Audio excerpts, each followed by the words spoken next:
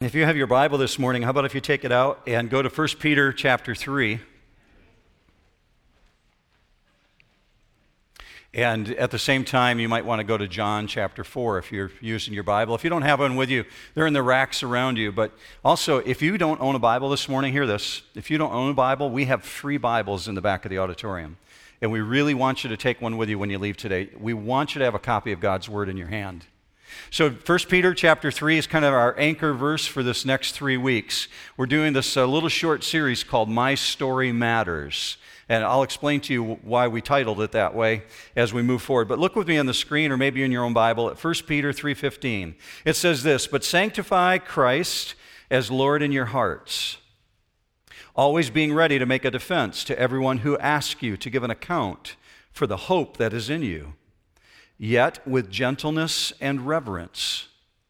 We talked in the last couple of weeks about hell and heaven. Last week specifically about heaven.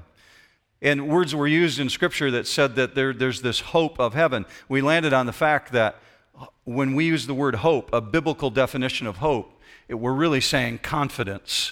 So the same thing applies when you see it here in 1 Peter 3:15. The word hope could be exchanged for the word confidence. Make a defense to everyone who asks you to give an account for the confidence that is in you. The reality is, if you have that kind of confidence, that you know where you're going when you die, people are going to ask you about it. People are going to wonder, why are you happy?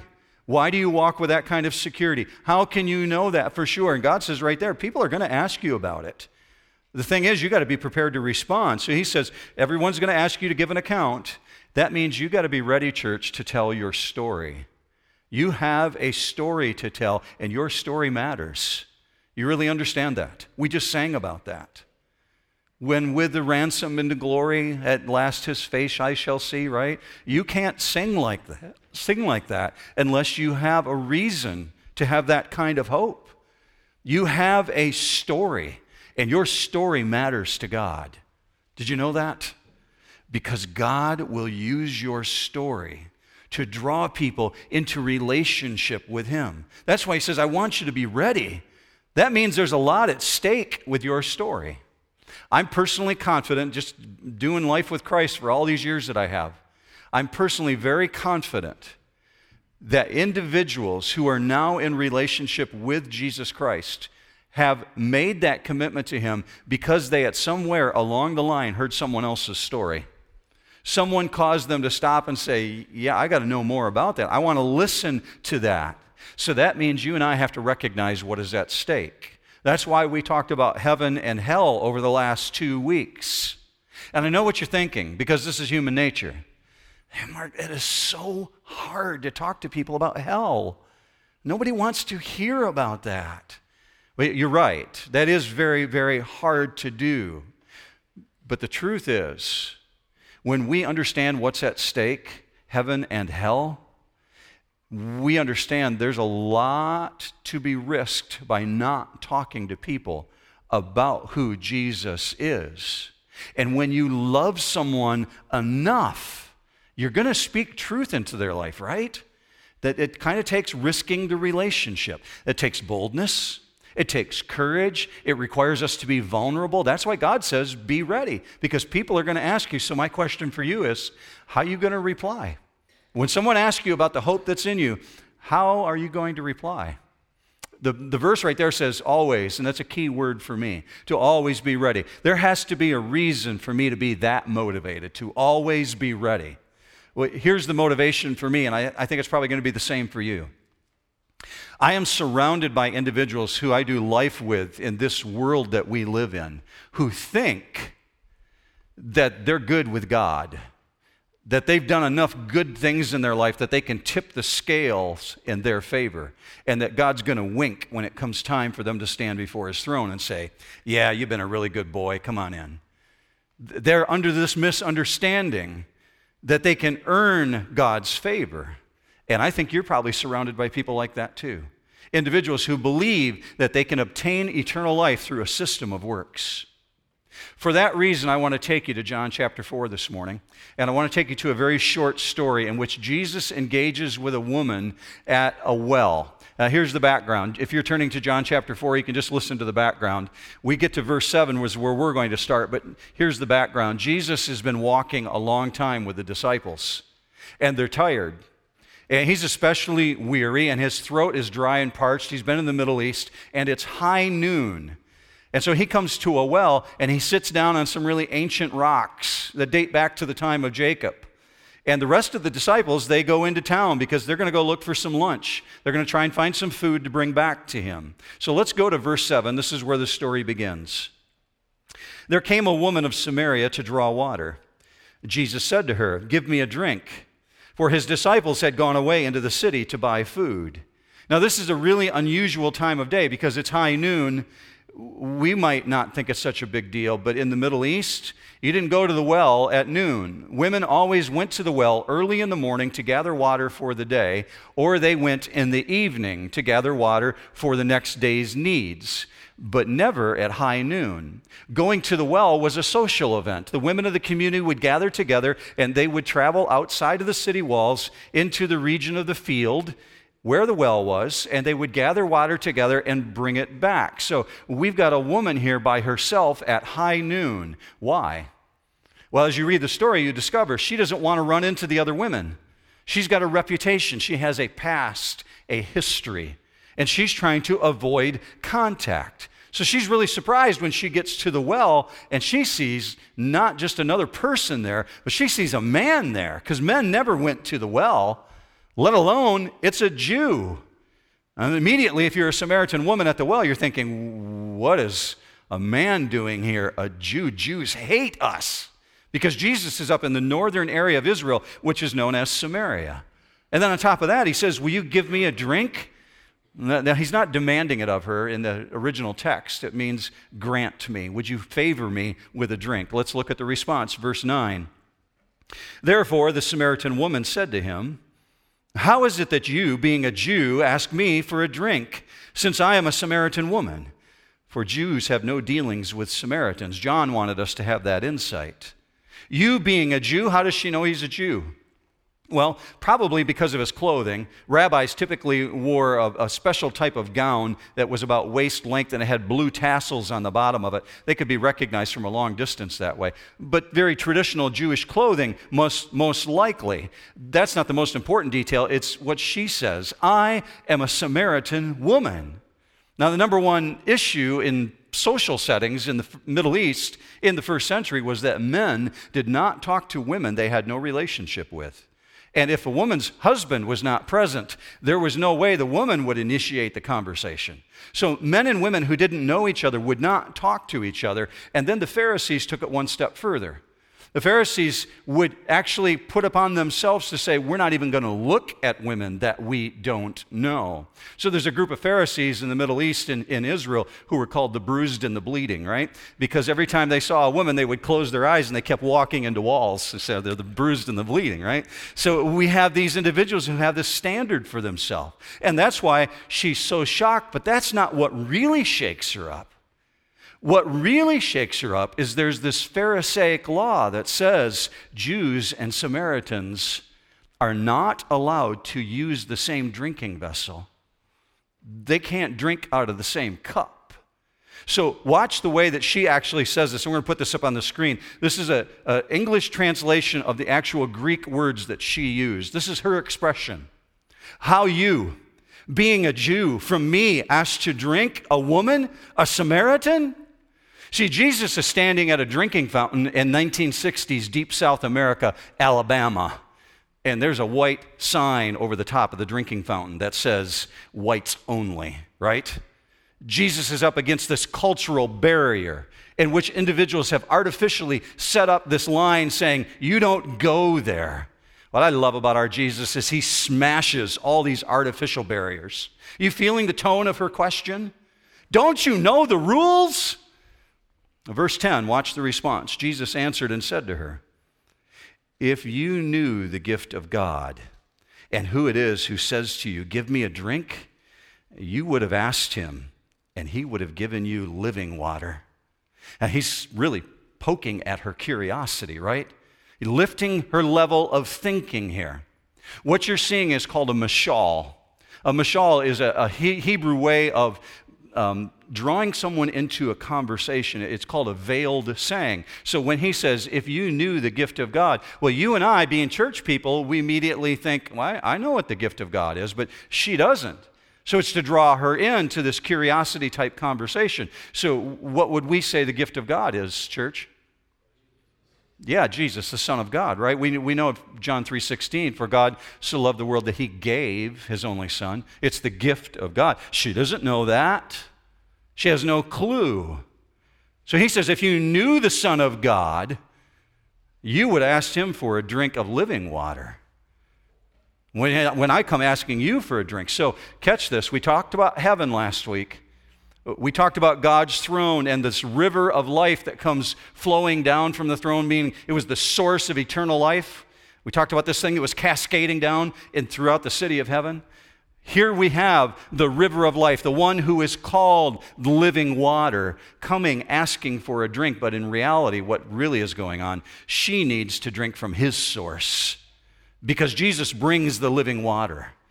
In the Bible, the word living actually means bringing a bubbling type water source or effervescing. You ever seen an artesian well? Something that's just flowing from the earth? That's the concept here, this bubbling, effervescing source of water. So Jesus says to her, in effect, I know where you can get bubbling water. She's got pretty quick wit. Watch verse 11, her response. She said to him, Sir, you have nothing to draw with, and the well is deep. Where then do you get that living water?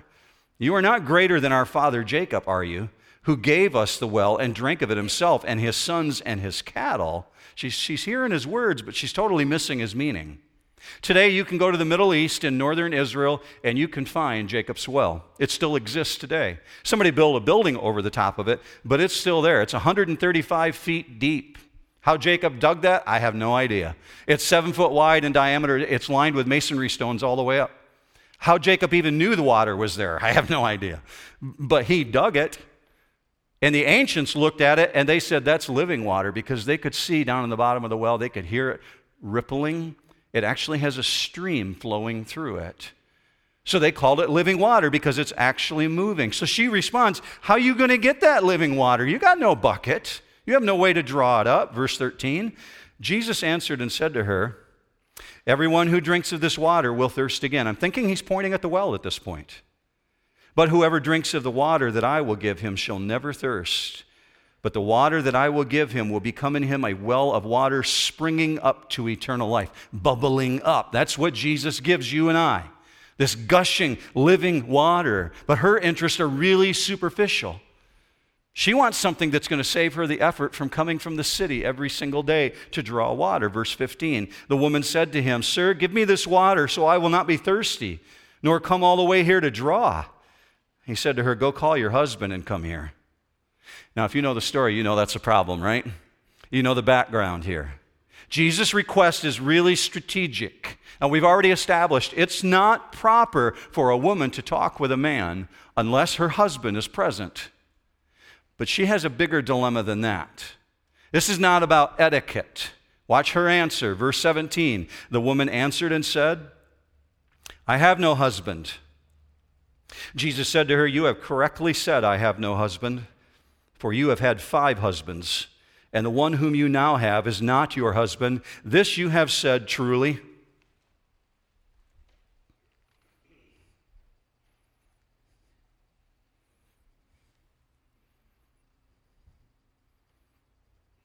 Awkward pauses are really awkward, aren't they? See, I waited for the last head that was looking down to turn up. I'm guessing there was a really long, awkward pause when Jesus just let that hang out there. Yeah, you're right. You got 5 failed marriages, and you're shacked up with a guy right now living in an adulterous relationship. You're right. You don't have a husband. See, the difficulty in dealing with God is it's really hard to hide things from an omniscient God, isn't it? Okay? Can you imagine what it would have been like to hang around Jesus when he was 12 years old? Nobody wanted to play hide and seek with him, right? How are you going to hide? I see you. See, here's the deal. Jesus knows all about her life. And at best, she's trying to be evasive. I got no husband. Well, she's not lying, but she's not telling the whole truth. So he looks at her, and he knows her, and her most intimate secrets are out on the table. That's why we can say confidently, Jesus is the one who knows the worst about you, and yet he loves you the most. He didn't stop the conversation just because he knows what's going on in her life. So question for you, what image do you have of this woman this morning? How are you reading her? When you look at her background and you hear what Jesus just said about her, what pops in your mind? Here's why I ask. Because God sees every one of us right in this moment. He knows exactly what we're thinking. That's why he's omniscient. He knows our hearts, every one of us in this auditorium, just like with this woman. And yet, he doesn't hesitate to speak into her life. Are you checking this? Jesus knows all the dirty details from the very beginning, and that doesn't stop him. No matter what image we have of someone who's made these kind of devastating life choices, and she's made some pretty big ones, you can be sure what God sees is a heart that desperately needs to be rescued. This is the nature and character of God. Now, Jesus has just crossed the boundary line, right? We understand in human relationships, well, there's certain places we'll go in our conversations, but there's places we will not go. Jesus has just gone there. He's crossed the boundary line, and the conversation has taken a major shift. Now, this conversation is no longer an issue of a well, and it has shocked this woman. Jesus has lifted the veil on her life, but her emotional armor is really, really thick, right? 5 failed marriages. Watch her response. Verse 19, the woman said to him, "Sir, I perceive that you are a prophet." Right? Clue phone's ringing. Okay, verse 20, "Our fathers worshipped in this mountain, and you people say that in Jerusalem is the place where men ought to worship." What's she doing? She's cornered. She's trying to avoid the conversation, so she attempts to change the subject. Exposing her life has just become really, really uncomfortable. So Jesus gives us a class on how to take a conversation to a whole new level, because he's willing to go there with her and speak spiritual truth.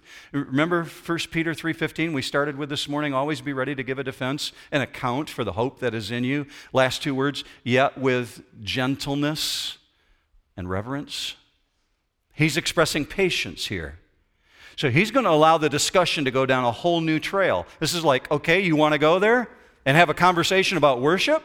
I'll go head to head with you on that. For the next 6 verses, we're not going to look at them right now, but for the next 6 verses, Jesus engages with her in a worship conversation.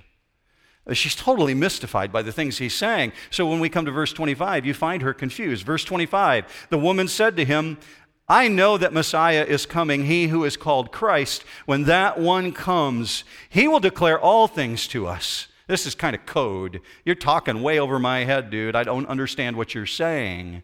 She's absolutely mystified by Jesus' words. So she's kind of confessing her ignorance here. So her ultimate claim is he's coming, and he's going to explain everything to us. See, it's the one hope she has in her life, that God is going to send someone to explain God, because she doesn't understand the relationship. The tradition is really, really old. The writings go back thousands of years to the time of Moses, that there would be one coming in the future who would explain God. Here's an example of it. Deuteronomy 18:15. This is Moses' writing. "The Lord your God will raise up for you a prophet like me from among your own brothers. You must listen to him." To that very issue, Jesus responds to the woman at the well. And he responds very directly in verse 26. Jesus said to her, "I who speak to you am he." This is God saying, you're looking at me. You're seeing him. So check this. God has just announced, I am, to an adulterous woman living in a backwater town in nowhere, Israel. He hasn't been doing that through the New Testament up to this point, if you read it. Jesus hasn't been letting people know who he is. He knows all about her sin, every single failure, yet he still offers her new life. If you're new to church, maybe this last year is new to you, or maybe even the last month, what these kind of things that you're hearing is completely new, and you're thinking, I'm disqualified. My past puts me out of this. You need to really read John chapter 4 closely, because you're seeing the character and the nature of God. God knows everything about your past, even if you feel disqualified. And yet he's the one who draws you into relationship. That's the nature and character of our God. See, the difference between human love and God's love is this. Human love says, I like you because of what you are. God's love is totally different. He says, I love you because I care about what you become. That's God's framework of thinking. God knows everything about you, yet he cares about what you become, not about what you've done in your past. Now, Jesus' interaction with her is rocking her to the core. She absolutely knows nothing of who Jesus is. That means she doesn't know anything about him walking on water. She doesn't know anything about the miracles of raising people from the dead. She doesn't know that he's taken little bitty boys' lunch of fish and bread and turned it into enough to feed thousands. She doesn't have any idea of these details. But what she does know is that she's got someone in her presence who sees her heart for what it really is, really sees her. And she knows this is legit. This is a person who's speaking into my world. Now, contrasting, Jesus knows what's going on in her heart right in that moment, so he lets the conversation go. They don't speak another word. She turns and runs back to town.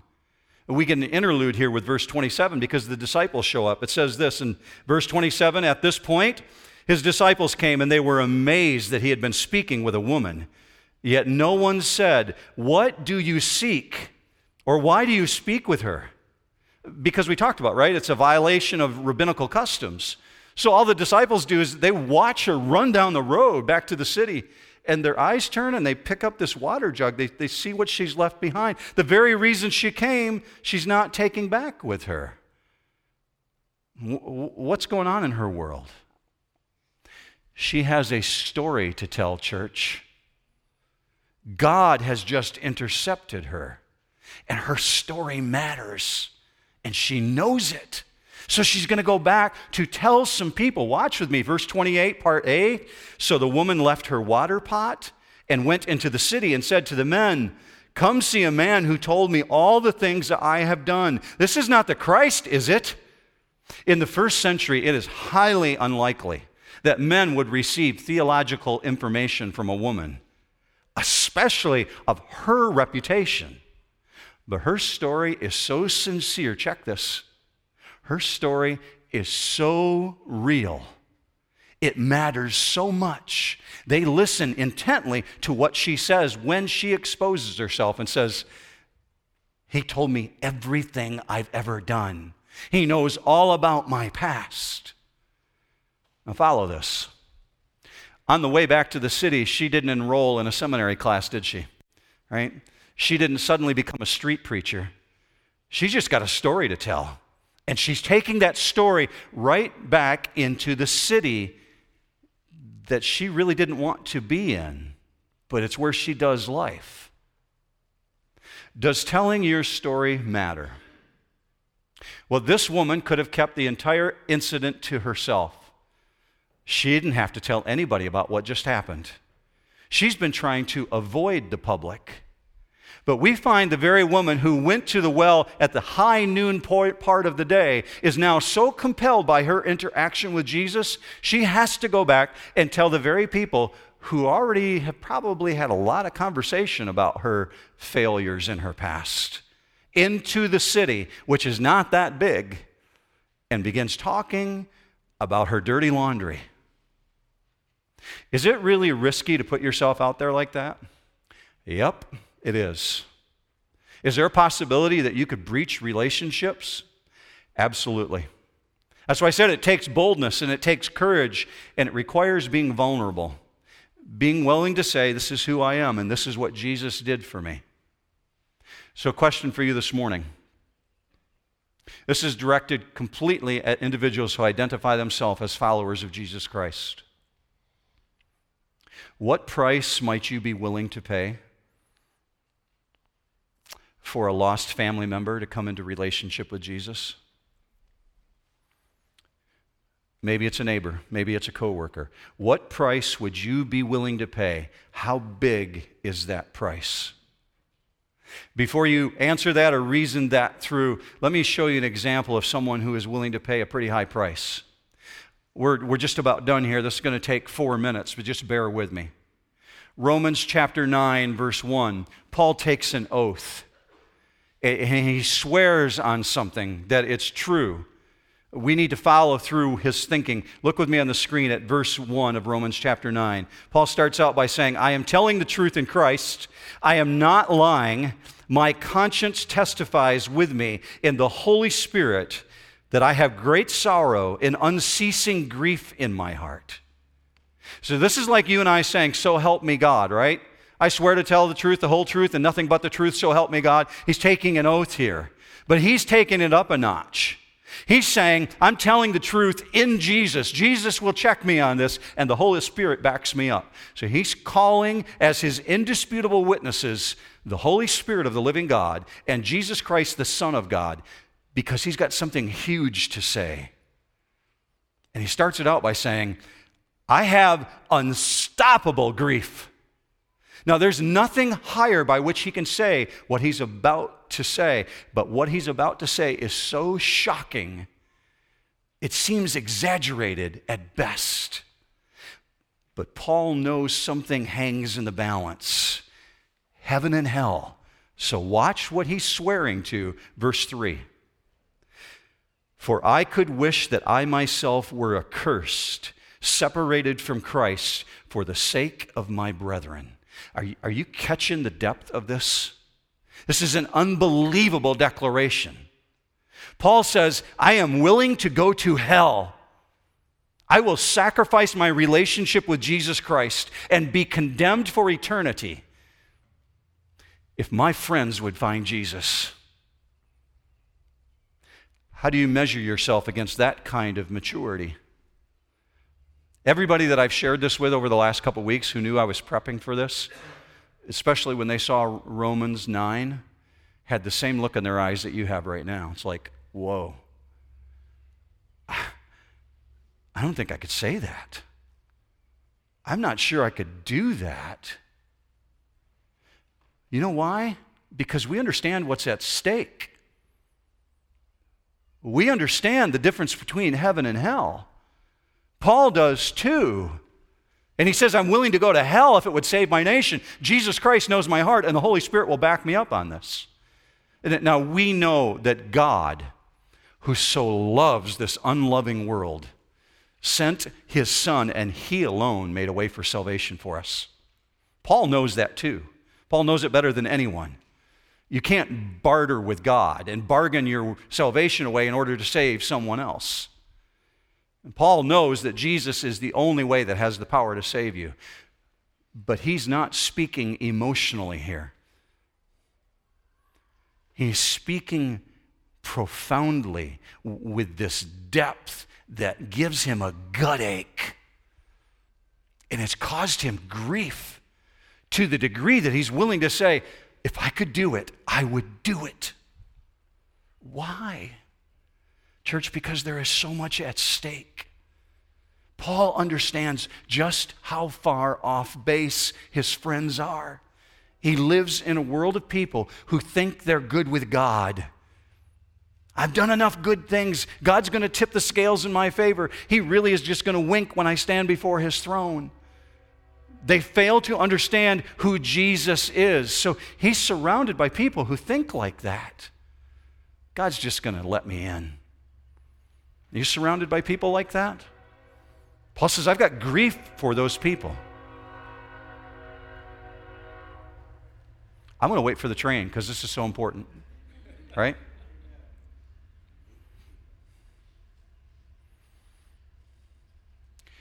Your story matters.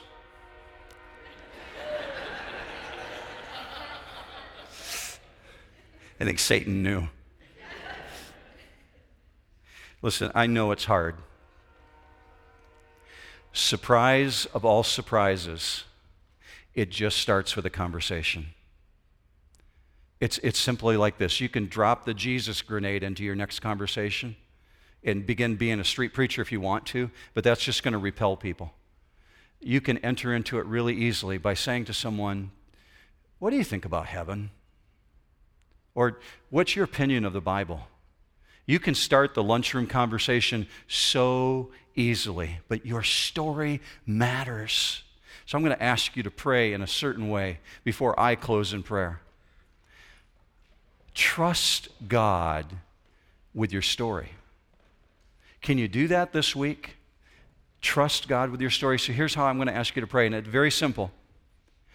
Just put it out there before the Father. You whisper in your own prayer life, God, would you give me the courage to tell my story this week? I'm going to pray that He'll give you opportunities to do that. So just pray that way right now.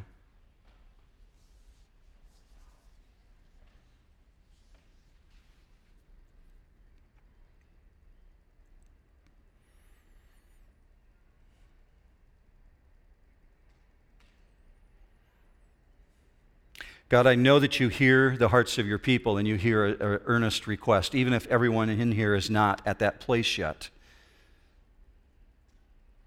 You hear the earnest desire because we all know someone who's far from you. So as your children, those whom you love, we will ask you, and it's not an extravagant request, Father, we're just asking that you help us to be bold enough to tell our story. I especially pray for those right now who think they don't even have a story to tell. God, remind them of who they are in you and what you've forgiven us of.